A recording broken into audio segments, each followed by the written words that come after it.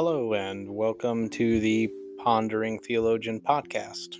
I am the host, Nathaniel. In this episode, I want to address something that has been in the news recently. There are so many things in the news and so many things that we could and there should be more conversation about. However, in this episode, I want to speak about the Johnny Depp v. Amber Heard trial. Now, you might think that might be a strange thing for me to be talking about, right? Usually it's speaking about things in theology and in the Bible and politics where it doesn't seem to line up with Christian beliefs. But this is one of those things that has gotten real huge and has become increasingly concerning. And by concerning, I mean that this became a huge social thing across the Americas. And I don't know where you're listening from. If you are listening to this somewhere else in the world, perhaps it was picked up there as well, or pushed as strongly as it has been in the American media. If so, I would love to hear about it. Reach out to me in the show notes. There's all the information for how to get in contact over on social media, email, website, and so on. But here in the U.S., it was pushed very strongly. I think I got notifications every day from Google trying to tell me to go check out the latest information on the trial. And I should say I don't have a particular leaning on this case. In fact, I was not very interested in it at all until I started noticing how strongly it was pushed by the media. And there's a couple points that I want to make in this episode and that I would like us all to ponder together. One of those things is again how strongly this was pushed and the narrative that was pushed. So usually when something goes to trial with a celebrity, there's a minor following. We see the sketches and we hear recaps of the testimony, but this was a completely televised celebrity trial, and the overwhelming narrative from especially conservative news sources was this vilifying of Amber Heard and decrediting and degrading her and her testimony throughout the entire trial. And even now, as the trial has ended, there's still that continued trail.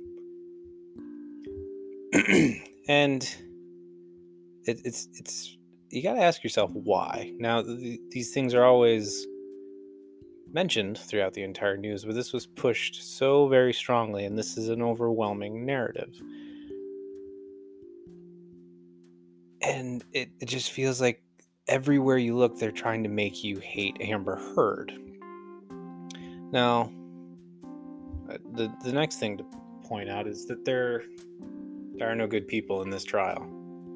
And I hold your horses. I'm not trying to make a judgment on someone's character specifically, but I want you to think about what was reported from both parties in this trial. There is nobody painted in a good light. There's even articles out there that you can go look up and read about how this will, in the short term, hurt both of their careers, potentially long term. There's no winners in this case. Both parties did egregious things towards each other. And there really is no winner. Well, unless you're Johnny Depp, because everybody wants to support Johnny Depp. And you got to ask yourself, as a Christian, if you are buying into this, because there is a whole lot of social media and media manipulation going on here to make us hate Amber Heard? What is it that you're supporting? What is it that we are uplifting? Even now, social media and the media and news outlets are crafting the story that Johnny Depp has won this case. And it needs to be pointed out that both Amber Heard and Johnny Depp won their respected suits. Johnny Depp sued for defamation. He won his suit. Amber Heard countersued. She won her suit. Granted, Johnny Depp won a larger monetary sum, but they both won. But if you go look at the news outlets right now, the overwhelming majority of the news titles that I have seen are pointing to Johnny Depp having won. He won the larger amount, but he did not outright win and beat Amber Heard. So then the next thing that we got to ask is, what does this do long term? American political and legal system, every action, every major case sets the precedence for future cases. Right, look at Roe v. Wade. I'm not here to argue about Roe v. Wade. That's another episode. But look at Roe v. Wade. It set the precedent for many decades since it went on. There are multiple other landmark cases by which we look at the political system and by which new cases are judged by. And often, once those things have been ruled, there's not that many people that will go against them, especially when they are so big. Now, this trial, you may say, is not something like Roe v. Wade. If you look in the media, it's being pumped very heavily, and this is something that now will be looked back at in the future. Imagine, in the future, someone comes out and speaks out against their spouse, or they come out and speak out against a politician, or they are a whistleblower. You know, that sort of situation happens, unfortunately, fairly often. But this has been set up in such a way that now you can almost see the reactions the next time that happens. Let's hold off on judging or on giving that woman too much voice. You remember what happened with Amber Heard. And it might sound far-fetched, but those sorts of things happen all the time. And if you don't believe that this case has caused decreditation to women's voices and to those that speak out, just look at the memes. Oh, the memes. There are so many memes out there. I see them continuously making fun of Amber Heard, or pointing out the moment where Amber Heard was quote-unquote destroyed, or where she knew she lost the case, and this and that. And it's just so toxically overwhelming. Amber Heard, she had horrific things that she talked about that were done to her, said to her.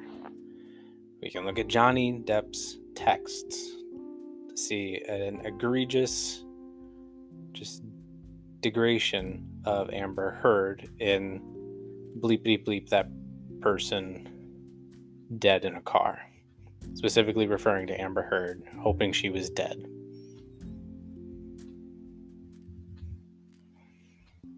Again, both sides did horrible things, and both sides had proof of horrible things being said or whatever you want to say. But Amber Heard is the villain here. That is the narrative being crafted. She is the one being made the most fun of. Consider the "my dog stepped on a bee" meme. I don't know where it was in the trial. I don't know all of the context. But the meme is just constantly made fun of her and her reaction. And then there's the Johnny Depp lighthearted joke about cocaine in a jar.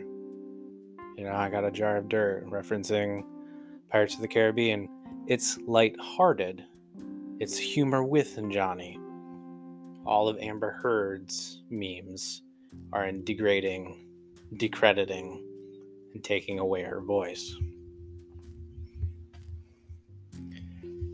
So we have to ask ourselves, what does this set up for the American system long term? And then, as Christians, we have to step back and ask, what does this say about us in how we react to this trial? Christians are called to be defenders, to be carers, to be people who stand for love. You can look at Hosea 12:6, but you must return to your God, maintain love and justice, and wait for your God always. Or think of Micah 6:8, an ever popular verse. It says, "He has told you, O man, what is good, and what does the Lord require, but you to do justice, and to love kindness, and to walk humbly with your God." Or there's Isaiah 1:17, "Learn to do good, seek justice, correct oppression, bring justice to the fatherless, and please the widow's cause." There's so much more in the Bible that we can reference and look to, and I don't have a full comprehensive list here because this is more of a reactionary episode. But think about what it is that you are supporting when you are reposting these memes. If you're someone reposting these memes, or if you're someone laughing when you see these come along, or if you are going out and buying whatever to support Johnny Depp, or you are hashtag Johnny Depp, whatever it may be, think of the big picture. Again, zoom out with me. What does this say about you when people know that you are a Christian, but you are supporting someone who said and did horrible things, but because they're Johnny Depp, because that was what the narrative was pushed and is still being pushed, we must be Johnny Depp strong. Again, I'm not for any one of the two parties. Neither one did anything that I feel I need to stand with one of them. I think that there's the good question to ask, though. What narrative are you supporting? What does that say? What precedence does that set? And then what does it say about us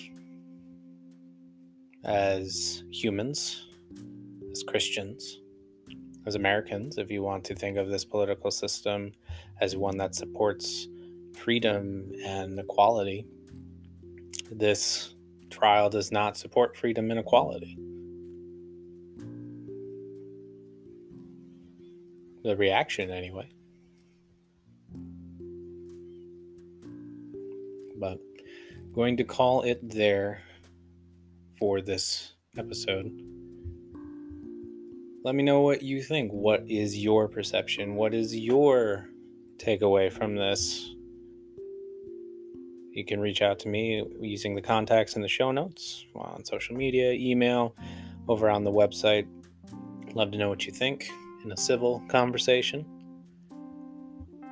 Remember that God loves you. No matter who you are, God loves you. There are no favorites with God's love. I hope you're doing well, and we'll see you on the next episode.